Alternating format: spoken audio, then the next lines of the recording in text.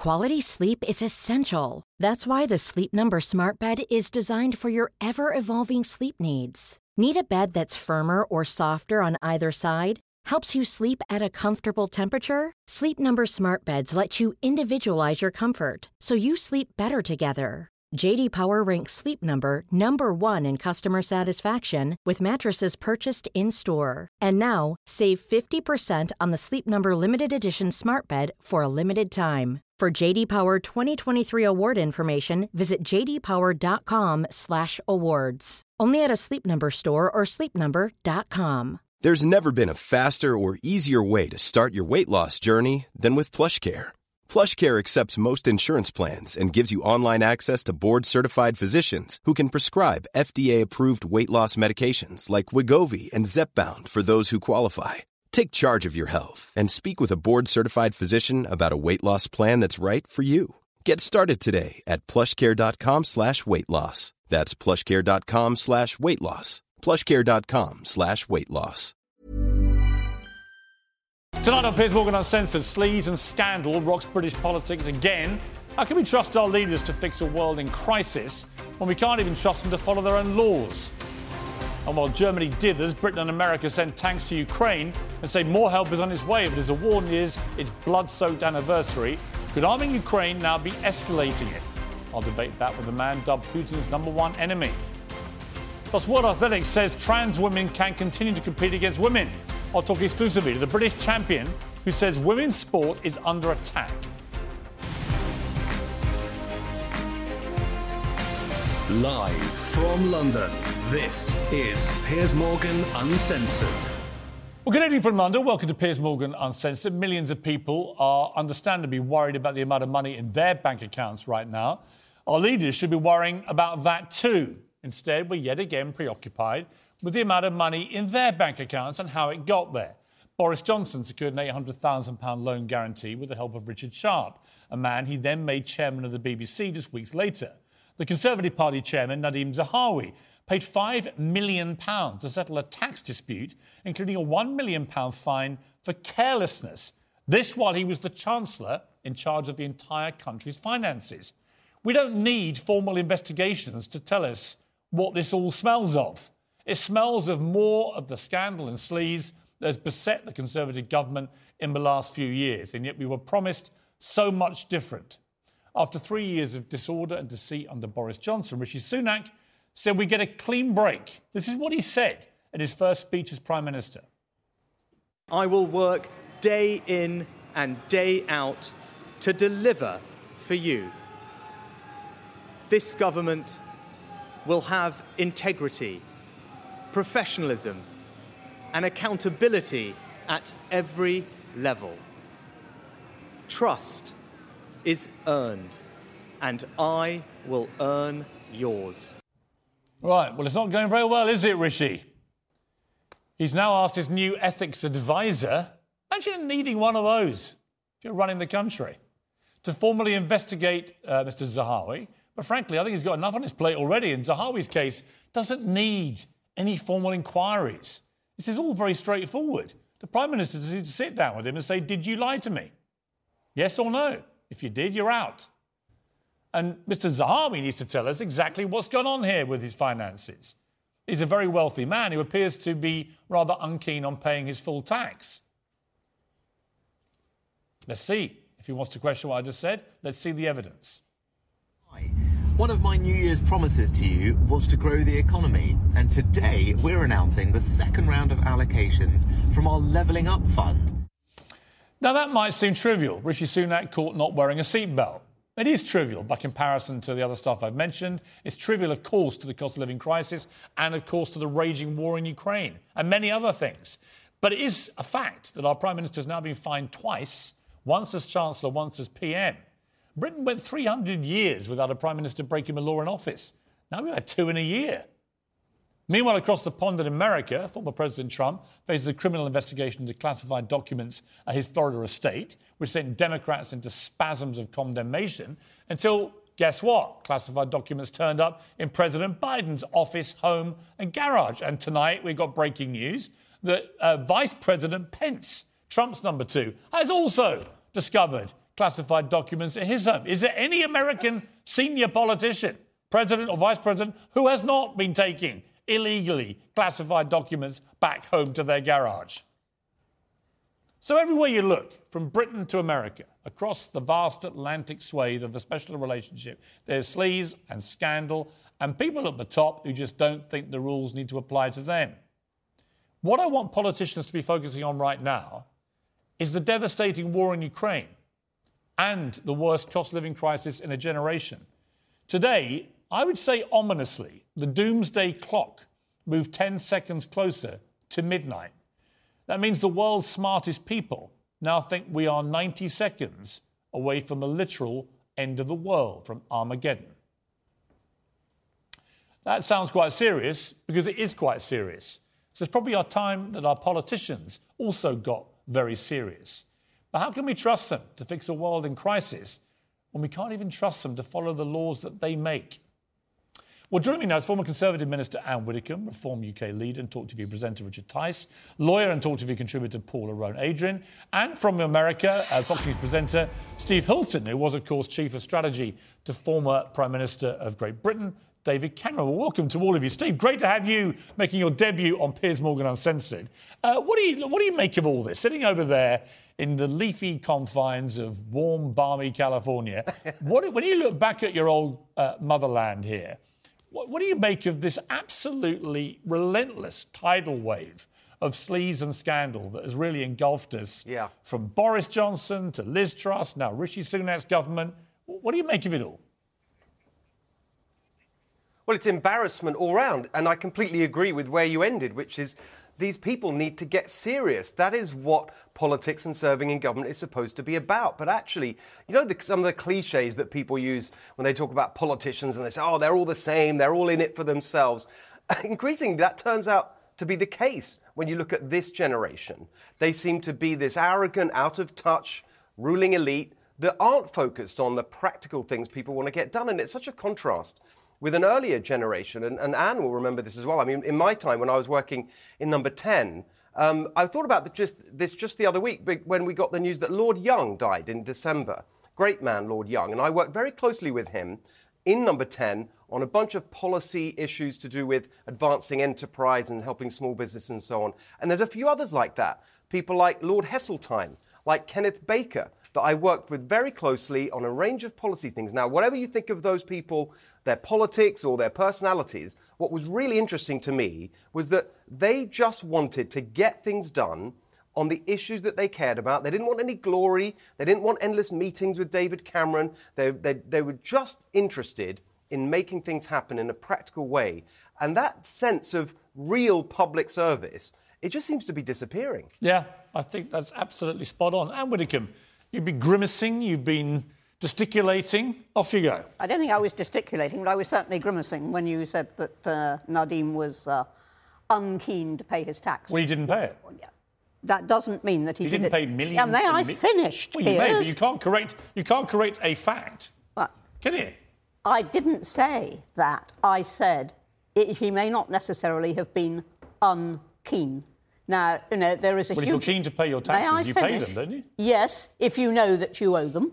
If you don't know think that he knew you he owed £5 million? He says, first of all, the figure of 5 million is uncertain, but secondly, he says that it was carelessness. Now, there will be an inquiry, but what you can't do, Piers, which is one of the reasons why I was grunting here, you can't blame Rishi Sunak either for what Boris did, you know, who was 2 prime ministers ago, or if he's been misled by Zahawi. You can't blame him for that. You can blame him I think he's doing his for what best. some Tories are saying now. You can blame him for dithering if, as it turns out, he's been misled already by Nadeem Zahawi. But that's an if. And, you know, there are processes to be gone through. But why have they changed their position from what he said in the House of Commons, which is this matter is basically, it's all fine and done and dusted. Next thing, it's all reopened again. We've got an investigation. Why would that be necessary? Well, first of all, when Rishi Sunak said that it was all done and dusted, what he was saying was that this had been settled with HMRC.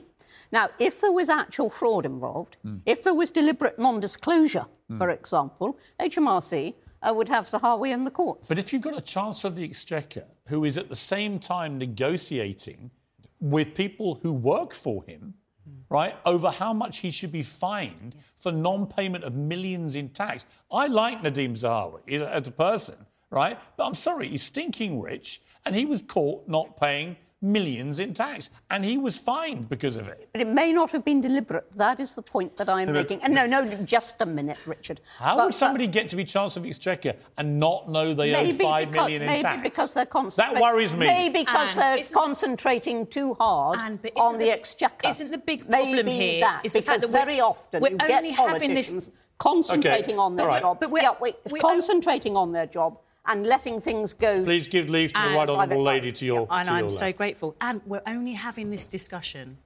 because of the tenacity and the indomitable spirit of the journalists who have absolutely... You wouldn't want him on your case, would you? He's a little Rottweiler. This is not about honesty. This is about avoidance. Avoidance potentially of tax and avoidance of the truth. He could have come out and answered the questions of the journalists. He chose not to. What he chose to do was to send a letter threatening libel action. OK, that's the problem. I think it's more simple than that. You can't be appointed to be in charge of the HMRC when you know, which he must have known, that he was in a significant debate, discussion, dispute with HMRC. It shows a complete lack of integrity, propriety and decency. He should have said to Boris Johnson, the Prime Minister at the time, Prime Minister, I can't accept this job because I've still got some complications with my affairs. The fact that he accepted that job in that knowledge, for me, I think stinks. If he misled Rishi Sunak, and it looks to me like he hasn't given him the full picture, hence the changing position of... I'm counting it as if.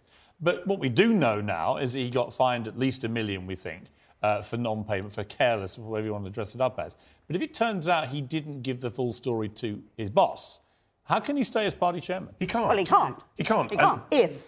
But actually, but if Sunak was a strong leader with real principles, he should have fired him by now. He's brought the government into disrepute, and Sunak should have said, "That's it. I'm sorry. You know, you've got to go. You're bringing the government into disrepute. Enough's enough." Can you be a party chairman and be fined a 7-figure sum for non-payment of tax when you've also recently been Chancellor and really legitimately continue running the party? Well, I admit that if I were in Zahawi's position now, even if I thought I had done no wrong at all, I would be saying to Rishi Sunak, look, you know, for the time being, I've just got to step aside. Let's bring in Steve. I want to bring back Steve Hilton on this because, Steve, if you were advising David Cameron and this was the party chairman of the day in Nadeem Zahawi's position, would he still be there or would David Cameron have forced him out by now on your advice?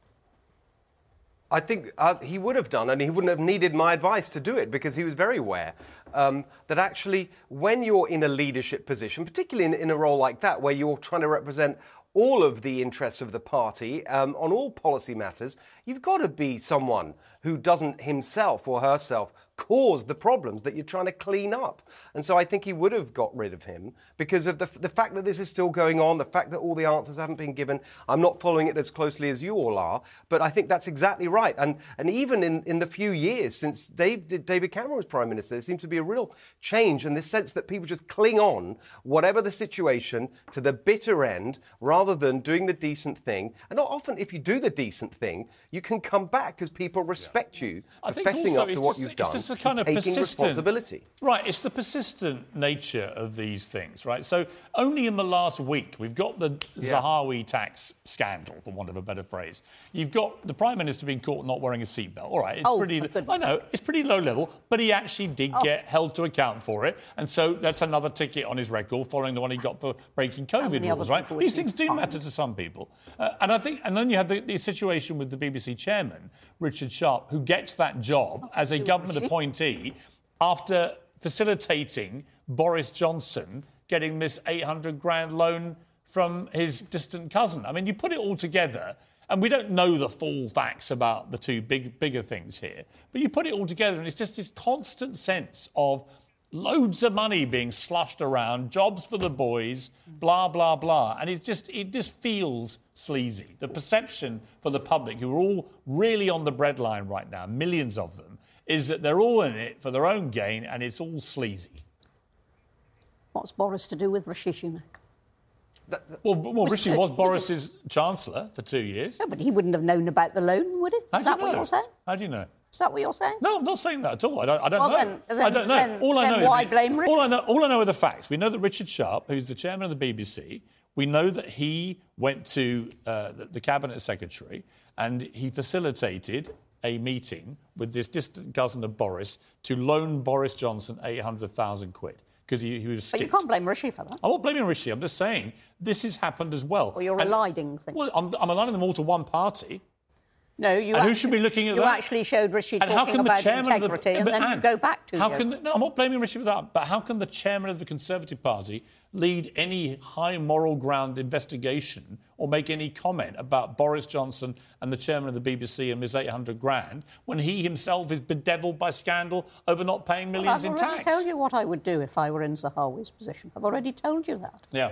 And Do you agree? You agree with me? Not entirely, because I think you're assuming guilt. I don't know. I'm not assuming guilt. But what I'm I'm basing saying, it what purely I'm on saying the facts is that we know. his position is difficult. Pure decency and integrity would show the man should resign. And as Steve says, he's just clinging on by every fingertip that he can to the role of chairman. And to the ordinary person on the street, it stinks. Well, talking of people who... I will come back to you, Paul, in a sec. Just bring in Steve on this. This character, George Santos, who's a Republican congressman, one of my favourite stories in the world right now. So he's an absolute serial liar, where literally he doesn't even his name isn't right. He uses pseudonyms all over the place. So I listed last week in a New York Post column about 20 different things he'd been caught lying about, including that his mother died on 9/11 in the Twin Towers. She wasn't in the country at the time, and so on. I mean, despicable things. He pretends to be Jewish, pretends his parents struggled or relatives struggled in the Holocaust. None of it is true. Anyway, the classic happened. I wrote this column. The very next day, there's a new allegation that he was a drag queen in Brazil at Carnival. And he gave an absolutely emphatic denial. Absolutely untrue. And guess what? The very next day, out came the pictures of my friend George Santos. There he is. He's the big guy in the drag dress. There's George, the serial liar. And the latest clip has him telling Rachel Maddow of MSNBC that he survived an assassination attempt. I would say there are two hopes of that being true. No Hope and Bob Hope. What do you make of him, Steve? I mean, how is he still in Congress, this guy? Every single thing he ever says about himself, from every school he went to university records, to sporting records, to his parentage, to everything, to his ethnicity, is all complete bullcrap. Yeah. Everything. It is absolutely... it's literally unbelievable. Each fact is literally unbelievable that he puts out there all turns out to be a lie. And then they just keep getting worse, and he keeps accumulating them. There's another... The reason that he's clinging on, which is the theme of all of these, and not taking responsibility, is that he is desperate to stay, and his party is so weak because they have a small majority in the House of Representatives of 5. If he goes, that's down to 4. That's barely anything. It's tough enough for Kevin McCarthy, who's the leader of the Republicans in the House of Representatives, to get anything done with that tiny majority. So it's raw politics. That's why he's still there. But again, it's just causing this massive embarrassment to the Republicans. And they won't make the tough call and say, look, sorry, this guy's ridiculous. Yeah. He's just completely embarrassing all of us. He's got to go. But they won't, because they don't want to lose that seat, because they fear that if he goes, the seat that he actually won from the Democrats would return to the Democrats and have a slightly smaller majority. I mean, it's terrible. Well, the trouble is that political expediency on both sides of the pond is now replacing political probity and personal probity. People just don't care. Shamelessness is now the order of the day. It doesn't matter if you tell the truth. It doesn't matter what you get up to. You just brazen it out. And if it suits the party to keep you in the job, that's good enough. And it's pathetic, frankly. Steve, great to have you on the programme. Please come back. Really enjoyed having you. Good to see you, Piers, of course. Anytime. Thank you very much. Good to see you. Pat, you're staying, so you'll be pleased to know, Anne. Cheer up. Give me a smile. Go on. You know you want to. We'll be back after the break. Talking serious matters. Ukraine. Boris Johnson says, what the hell are we waiting for? Not talking about more details on his secret loans from his distant cousins via the BBC chairman's help. He's talking about sending tanks to Ukraine. We'll debate whether the West sending help will escalate the war, perhaps bring it to an end.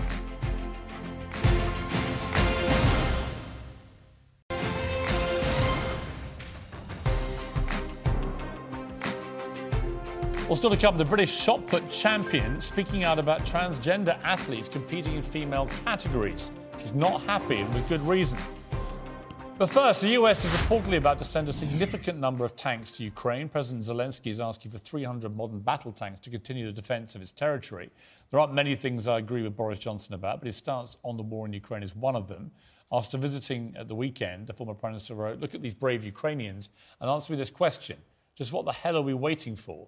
The sooner we can help the Ukrainians to their inevitable victory, the sooner their suffering will be over and the sooner the whole world, including Russia, can begin to recover from Putin's catastrophe." Well, the what the hell are we waiting for was aimed chiefly at Germany. There are 2,000 German-manufactured Leopard tanks across Europe, many of them unused. Tonight there are reports they may send tanks, but the government has not yet confirmed this. Joining me now is author and activist Bill Browder, also known as Putin's number one enemy, a badge I think he should wear with honour, and Fox Nation host Tommy Lehrer. Well, welcome to both of you. Bill, we're at a sort of, it seems to me, a pivotal moment in this war. A lot of the British military writing in the last few days that we should really ramp up our support for Ukraine and try and get them to a victory. Others worry that if we do that, what does defeat look like if you're Vladimir Putin, and what would you do if you feel like you're losing? Well, first of all, we need to understand that there are only two outcomes to this war. Either Russia wins, which would be a total and terrible disaster because they'd be at Estonia next, and then we'd be fighting Russia directly, or Ukraine wins. There is not going to be a negotiated settlement in the middle. Are we past that stage of negotiation? There never was a stage of negotiation. Because Ukraine won't give up an inch of territory, and they want the territory back that's been taken. And you should understand that Putin, if he were to show any sign of weakness to the Russian people, any conciliation, any compromise, he would lose power. And if Putin loses power, he goes to jail, he loses his money, and he dies. What about the risk that some people have, and some very smart people have, that if cornered, and if he really believes he's going to lose and be humiliated, probably lose his job and his life, that he might start playing around with tactical nuclear weapons? Well, first of all, I should point out that there's no chance that he'll play around with nuclear weapons, sending them to London or Germany or Washington. He understands full well that if he does that, there will be mutually assured destruction. That's the reason why nobody has done nuclear war. What if he before. used a tactical weapon on the battlefield against Ukraine? So what does that do for him? Does he win the war with that? No. Does he, all the Indians and Chinese and South Africans and all these people who are supporting him will abandon him. NATO is not going to sit back and say, oh, okay, you can just do nuclear weapons. They'll probably sink the Black Sea fleet, turn off the electricity grid via whatever in Russia. And so Putin will have set off a nuclear weapon, alienated himself, become more isolated than North Korea, and still not won the war. That would probably be the end of Putin. He understands that. OK, Tommy Lehrer, I don't understand why any rational human being would not want to see Putin lose this war and Ukraine win it. Just basically because if we let Russia win, where does this murderous barbarian stop? Yeah, no, and I understand that, and I think that the world would agree with you on that point. However, as an American, I will say this. We have our own border to protect, and there are a lot of Americans, myself included, who are really sick and tired of sending billions and billions of dollars to Ukraine to prop up their war effort. We don't see an end in sight. Now, I understand your previous guest, and you discuss how, yes, there's only two outcomes here. Well, I think a lot of Americans are hopeful that there is a third outcome, that there is some kind of a process, a diplomatic process that can take place. But I'll tell you this, while we've got 5 million plus illegal immigrants surging our southern border, we're really sick and tired of fronting the Ukrainian war effort. You say that, we don't Tommy. See an end in sight. We are not ready to put boots on the ground to fight that war. OK, but 57% of Americans support the war in Ukraine. 64% in a new YouGov CBS poll said they wanted their representatives to support US aid to Ukraine. It looks to me like the majority of Americans don't agree with you, actually. They want to continue this because... And I'm actually, I've got to be honest with you, I am staggered to hear Republican voices in America who look at Vladimir Putin, the old enemy, doing barbaric things in Europe and don't think that the right thing to do is to help Ukraine win this war. I don't understand why Republicans have suddenly got soft on dictators. What's the matter with you? Well, I'll tell you this. A lot of Republicans have been hemorrhaging millions and billions of dollars. There are a lot of Republicans that do want to fund this war effort, but there's a lot of average Americans who are struggling in this country who are sick and tired of seeing our tax dollars go to front that effort. And I'll also tell you this. There are a lot of Americans, myself included, who do not trust Zelensky. We believe in the Ukrainian cause. We believe in the Ukrainian people. We do not trust Zelensky. So there's a lot of issues that a lot of Americans have. We would like to see Ukraine win this war, but at what cost and at what end? And are we ready to get involved? I can tell you this, a lot of Americans are not, especially when we have the issues we have at home, especially when we have the commander-in-chief, the man in the White House that we do. This might be a different story if we had Donald Trump still in office. I don't think we'd be in this situation if Donald Trump was still in office because Russia respected Donald Trump. Did you not support respect Joe Biden, and this is the you, problem we're in right now. Did you support the first Gulf War? Well, listen, I'm 30 years old, so I was very young when that happened. So I don't know if I could give you an answer that you'd be looking for on that. But I'll tell you this. But ideologically, do you think that was that right, that American forces went to the aid of a country that was not a member of NATO and they kicked out Saddam Hussein in that first Gulf War? Because Republicans, almost to a man and woman, supported that and thought that was great, Desert Storm. And yet I don't see the difference other than Putin is exceptionally more dangerous than Saddam Hussein ever was, and represents a much bigger threat to the world, that I would argue, than Saddam Hussein did. And yet Republicans back in 91, they were like, yeah, let's get in there and kick him out. Now it's like a few Republicans are going, why are we spending all this money on taking on a dictator? And I'm like, what's the matter with you? Well, hey, listen, I'll tell you this. There's a lot of Americans out there that have learned our lesson from fronting endless wars, and we're sick and tired of it. If you look at our history, there have been many mistakes that we have made. Iraq, Afghanistan, this nation-building effort. There's a lot here at home we need to work on. Like I said, we would like to see the Ukrainian people pull this out. We are, however, not entirely confident that they're able to do it without endless support, endless money, endless help from nations like the United States. And I'll tell you, a lot of Americans are not in the position to be sending billions more to Zelensky. We don't trust Zelensky. We have a lot of questions. Okay. And this is not about supporting Putin over Ukraine. Make no mistake. We also, Republicans, did not support trading a Russian arms dealer back to Russia for a weed-smoking basketball player. But then again, a lot of Democrats cheered for that one. All right. Let me. I just want to play a clip now. I want to go to Bill for response to this. But I want to. Okay, I hear you. I want to play a clip. This is from when I went to see President Zelensky in Kyiv in Ukraine in the summer last year. And I asked him about this resistance from some Americans. Here we are. There are people in America, some on the Republican side in particular, who think that America shouldn't be spending all this money on a war here, which has nothing to do with them. They think there are more important things in America, like inflation and so on, that they should be working on.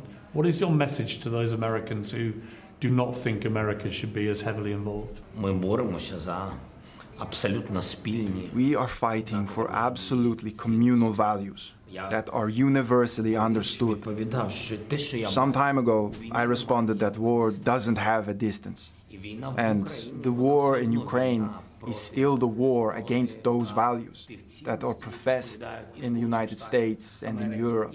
So this war, here and now in Ukraine, and forgive me that I'm saying it so cynically, is for the safety of Europe. As long as we are resisting, the integrity of the United States will continue. Therefore, we are giving our lives for your values and the joint security of the world. You know, Bill, I found him incredibly impressive. I don't share Tommy's view of Zelensky, which is a view that some Americans have of him. I think he's an incredibly impressive guy who has single-handedly galvanized his country to at least believe they can withstand the invading hordes of Putin's army.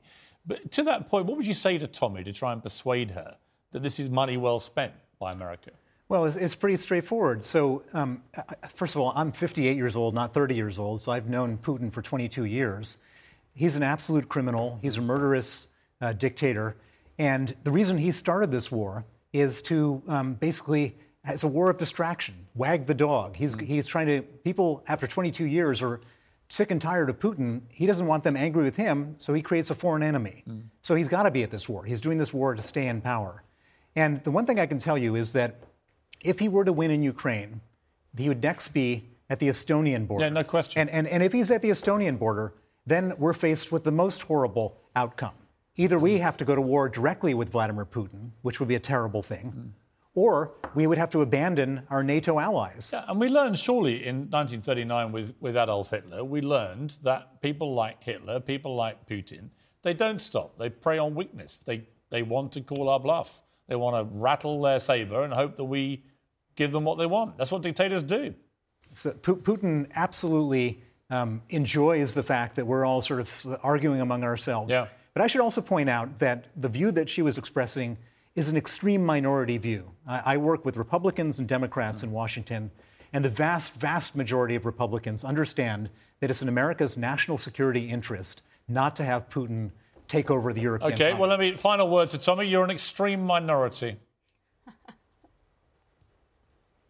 Yeah, maybe in the D.C. Beltway and the people that you're talking to in the swamp, but average, everyday Americans out there who can't even find eggs and baby formula and worrying about inflation and worrying about crime in our streets, worrying about illegal immigration at our border, I represent those Americans, and those Americans are not an extreme minority. Those Americans believe in America first. And I agree with you. Putin is a horrible person. We don't want Putin to take over the world, but I tell you this, I'm not sure that us sending more money, more tanks to upfront this Ukraine war effort is going to stop Putin unless we are ready to directly go to war with Putin. I don't think a lot of Americans are going to be in that boat and in that camp. All right. Tommy, you've made your point loud and clear, and very well for an extreme minority, I must say.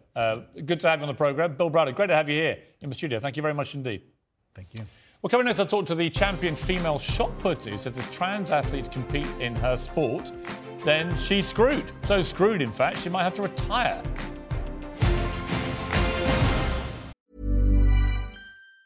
If you thought the only way to get a more defined jawline with natural-looking results was through surgery, think again. Juvederm Volux XC is a non-surgical injectable gel filler that improves moderate to severe loss of jawline definition and can help you achieve natural-looking results with little downtime. Even better, this improved definition lasts up to 1 year with optimal treatment. No maintenance required. Improve jawline definition for a smooth, sculpted look with Juvederm Volux XC. For important safety information and to find a licensed specialist, visit Juvederm.com. That's Juvederm.com. Not for people with severe allergic reactions, allergies to lidocaine, or the proteins used in Juvederm. Common side effects include injection site redness, swelling, pain, tenderness, firmness, lumps, bumps, bruising, discoloration, or itching. There's a risk of unintentional injection into a blood vessel, which can cause vision abnormalities, blindness, stroke, temporary scabs, or scarring. Talk to a licensed specialist to find out if it's right for you.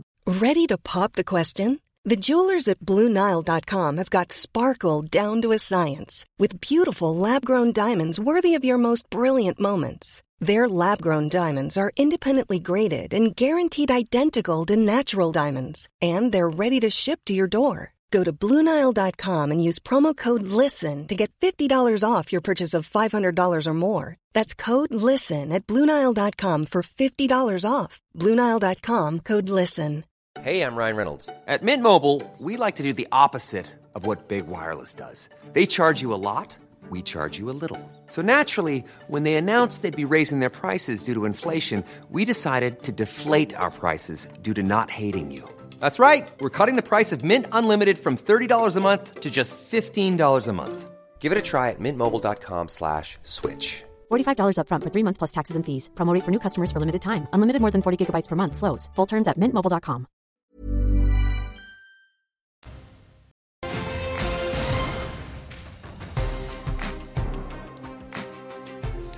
Well, welcome back. You know my general view that the world's gone completely crackers. Well, there was a brilliant piece written in today's Daily Telegraph by trans athlete Tina Daniels, who says she considered entering events in the 2012 London Olympics after undergoing gender realignment surgery from a man to a woman and could have won gold in every category. But she wrote, "This was something I couldn't bring myself to do.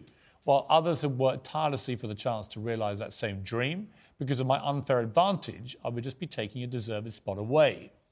It's fairness that my next guest is concerned about today. World Athletics is looking at increasing restrictions on trans women, but not banning them completely from women's sport. And British shot put champion Amelia Strickler says it could screw women in her sport. Her words in her own excellent piece about this. And Amelia, you join me now. So I better explain to viewers why you sound a little bit American. You're born in Ohio. Yes. You're British American. You compete for Britain. Yes. You've been a British champion Twice. at shot putting twice, and you're hopefully will be competing for GB in the Olympics. The next one. Yes. Talk to me about this issue, because I've been talking about this as a man for a long time. Yeah. But in the end, I think this is a debate that has to be won by women.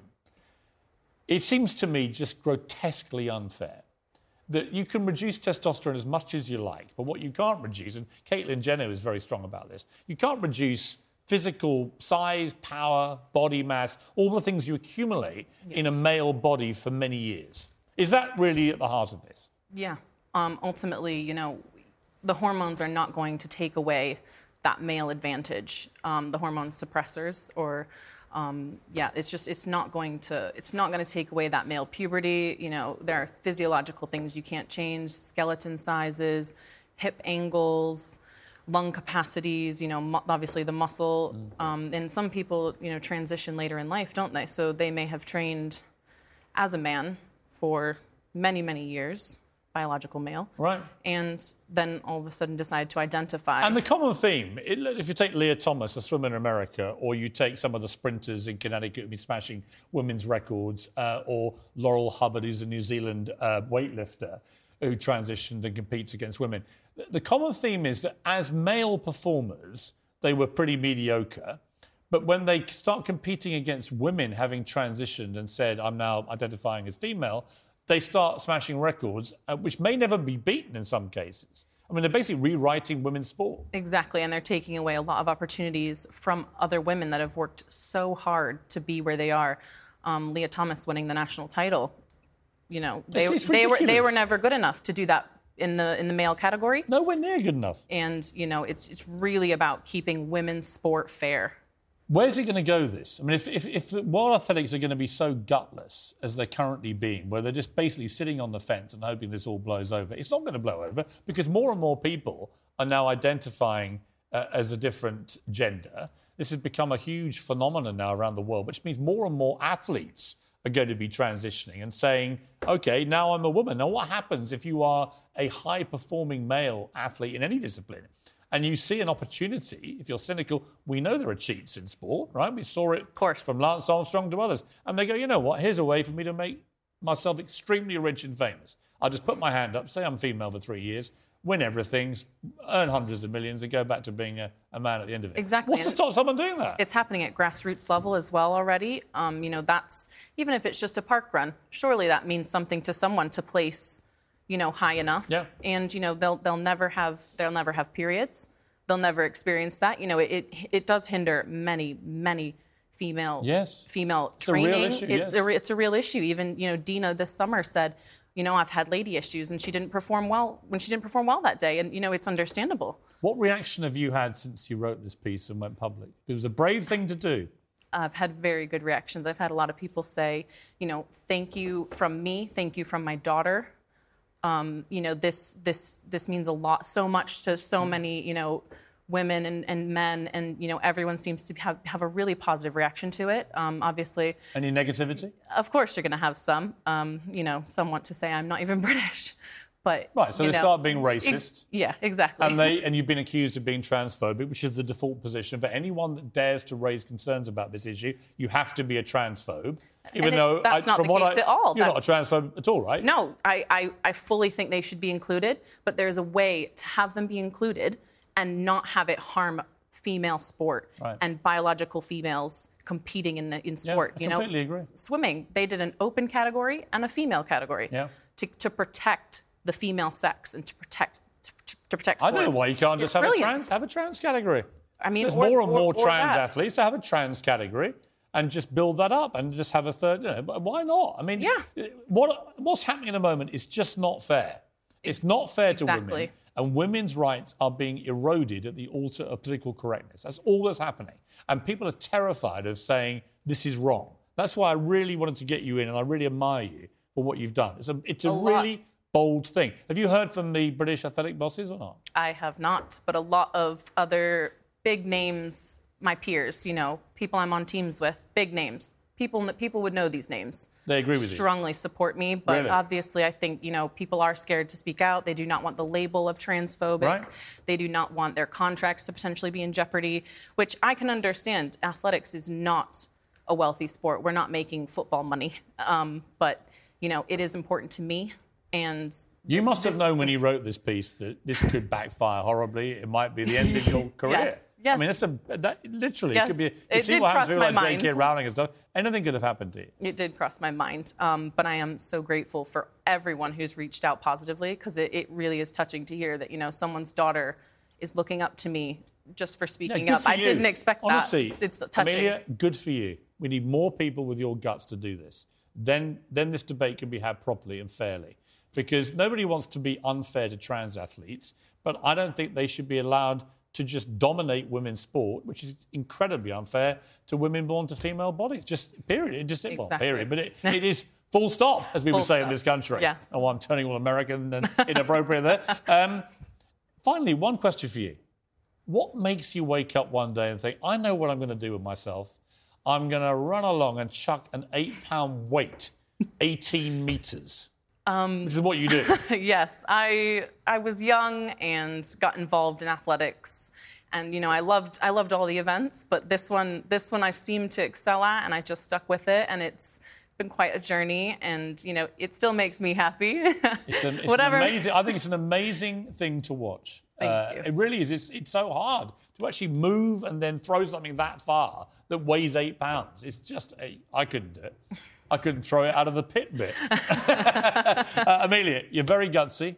Keep speaking out. Others will follow you, but as always, it takes the first people over the top to call it for what it is, and you've done that. So thank you very much. Thank you so much. I do hope more people speak out, because it's very important. This has to get addressed properly. Yes. And best of luck. See you at the Olympics. Yeah. We need people with your kind of guts at the Olympics. That's what it takes. A bit of mental strength, courage, resilience. Don't take this nonsense. If you can take down the wokies, you can certainly win Olympic gold. I'm right behind you, Amelia. Let's hope so. Good to see you. Thank you. Well, coming next, will the scandals involving Prince Andrew and Harry and Meghan overshadow King Charles's coronation? Should any of them be invited? We'll debate that next.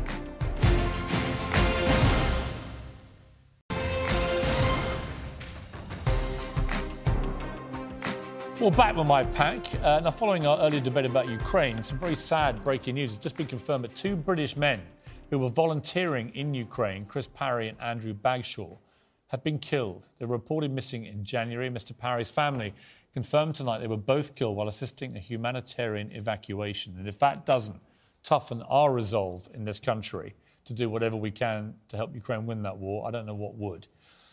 Well, coming next, I'm joined now by the Times royal correspondent and author of Courtiers, The Hidden Power Behind the Crown, Valentine Lowe, plus our pack is still here, Anne Widdecombe, Richard Tyson, Paul Arone, Adrian. So, Valentine, you're over in America at the moment with promoting your book. Fascinating piece in the New York Times has just come out. Headlined, Has Prince Harry's confessional tour run its course? Even in the United States, the New York Times says, which has a high tolerance for redemptive stories about overcoming trauma and family dysfunction, the tide seems to be turning. It's one thing to be criticised, it's another to be openly ridiculed. That's pretty heavy coming from the New York Times. It is, because they would be very much on the Harry and Meghan side. But one does sense that, well, there's still quite a strong bedrock of opinion in favour of them, that they are less popular than they were over here. And, there's only so much moaning that you can put up with, isn't there? Right. I completely agree. I mean, how do you keep doing it? Where is it? Where can they go? They've trashed all their family repeatedly. There's no one left to trash. What about Prince Andrew? What impact is all his scandal having? Does it really resonate in America in the same way, even though it arguably is a lot more serious? I don't think it does quite in the same way, because it's sort of not really an ongoing soap opera, is it? The good thing about Harry and Meghan is there's such a strong narrative drive there, isn't it, to keep everyone interested. Whereas Andrew, he's just a mess who messed up and sort of covered himself and the family in shame. But it doesn't really go anywhere. Do you think either of them, Valentine, will be at the coronation, either Prince Andrew or Harry and Meghan? I suspect Prince Andrew will be. I think the King will invite him, and he, if invited, he'll definitely be there. I think in terms of Harry and Meghan, I think they'll certainly be invited because for King Charles not to invite his son would really be seen as sort of petty and vindictive, and not in the spirit of reconciliation. I wouldn't invite one of my sons if they'd done that to the family. I can tell you. They'd be absolutely NFI. That's why you're not king. That's why you're not king, Piers. Well, at the moment, Valentine, at the moment, stranger things have happened. Richard, the royals, the coronation, it is a soap opera, but they're real people. We're hurtling towards the coronation in a few weeks' time, in early May. What's he going to do, Charles, about his brother, now in the headlines again because of the Ghislaine Maxwell interview, with Harry and Meghan, his son, trashing all the family? It's very easy. He has to retain the moral high ground. Of course he has to invite all his family. Whether or not they attend, I suspect that Valentine's right. I don't think Harry and Meghan will attend. I think backdoor channels will say, please stay in America. Why invite them? I mean, I don't care. Because you've got to retain the moral high ground. You're king. You're bringing people together. You're leading from the front a whole nation, and just don't stir the pot. Whereas I suspect Prince Andrew, he will attend and be sort of stuck on the back row. Paula, the resident defender of all things Meghan and Harry, I mean, why, if they hate the royal family and the monarchy so much and trash the institution and cause such damage to it? All right, whatever you want to call it. Stop saying the word hate. Right. No one has suggested that hate is relevant in this issue. Given they've caused so much damage to the institutional reputation of the monarchy, why would they want to be a coronation of a new monarch? Given the fact that they have raised difficulties that they have had... Well, they said the royals were racist, then said we didn't mean to say they were racist.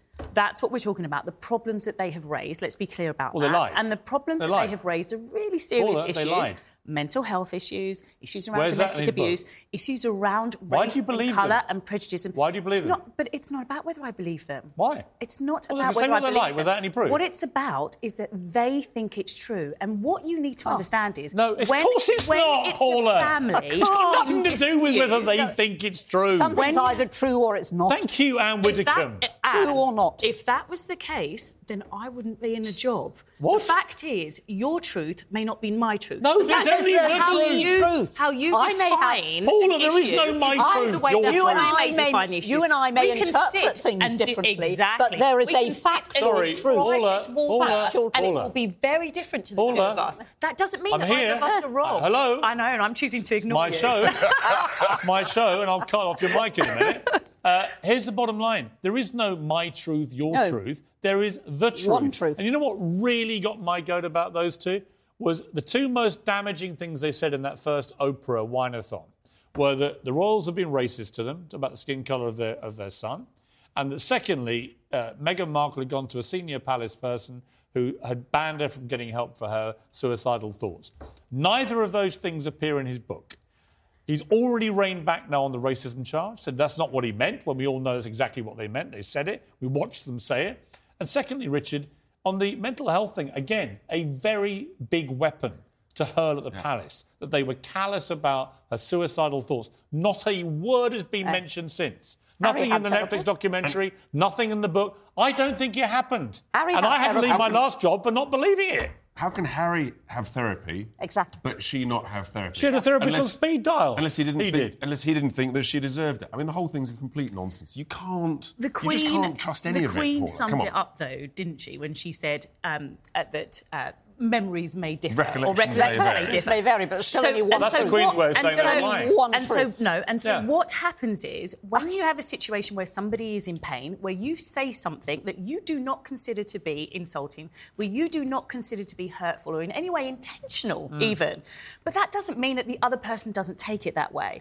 That doesn't mean that the other person doesn't leave that discussion and be pain and feel that that's what's happened. We're talking about them going on Oprah Winfrey and calling the royal family racists, and then 2 years later, after all the damage of that race charge against the royal family, and they never named the racist, Harry now says, we didn't say anyone was racist. The evil British press, who are responsible for everything in Harry's world, they made it all up. He's technically right. They didn't say that. No, he's they didn't say that, did they? They didn't say the words, Oh, come on. Richard? He could have rose back from it the following day. That's a different topic. It's the same topic. Was there a nuance there that people were led to believe?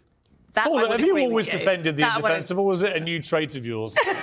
And that's your new filibuster technique. You basically keep talking. Stop digging. Anne, yes. What do we do about the royals? Well, first of all, I do not think that Harry and Meghan should be at the coronation. No. For one very simple reason. It's bitter, Anne, it's bitter. If they're there, they then become the story. And they'll be taping everybody. And heaven knows, private conversations, the royals will be very uneasy. So I do not think they should come to the coronation. I don't think it matters whether Andrew's there or not, because I rather think that he also, he will just be in the background and there'll be a comment. I agree. He won't try and take the attention. He's not going to take all the cameras. I wouldn't trust, if I were the royal family, I wouldn't trust the Sussexes as far as I could throw them. Piers, if there's to be reconciliation, it takes You don't get reconciliation by releasing a 410-page book trashing your family. He's not the first one to release an autobiography. Paula, we've run out of time. He's not the first. But you know what? We can continue this. You can come back again, because I like the new Paula. It's irritating, but I quite like it. That's why we have Truth is objective. Richard, great to see you. Truth is objective. Well, the truth is actually the truth. It's objective. Correct. The truth is fact. Hi, I'm Daniel, founder of Pretty Litter. Did you know cats tend to hide symptoms of sickness and pain? I learned this the hard way after losing my cat, Gingy. So I created Pretty Litter, a health monitoring litter that helps detect early signs of illness by changing colors, saving you money and potentially your cat's life. Pretty Litter is veterinarian developed, and it's the easiest way to keep tabs on your fur baby's health right at home. Go to prettylitter.com and use code ACAST for 20% off your first order and a free cat toy. Terms and conditions apply. See site for details. Planning for your next trip? Elevate your travel style with Quince. Quince has all the jet-setting essentials you'll want for your next getaway, like European linen, premium luggage options, buttery soft Italian leather bags, and so much more. And is all priced at 50 to 80% less than similar brands. Plus, Quince only works with factories that use safe and ethical manufacturing practices. Pack your bags with high-quality essentials you'll be wearing for vacations to come with Quince. Go to quince.com/pack for free shipping and 365-day returns.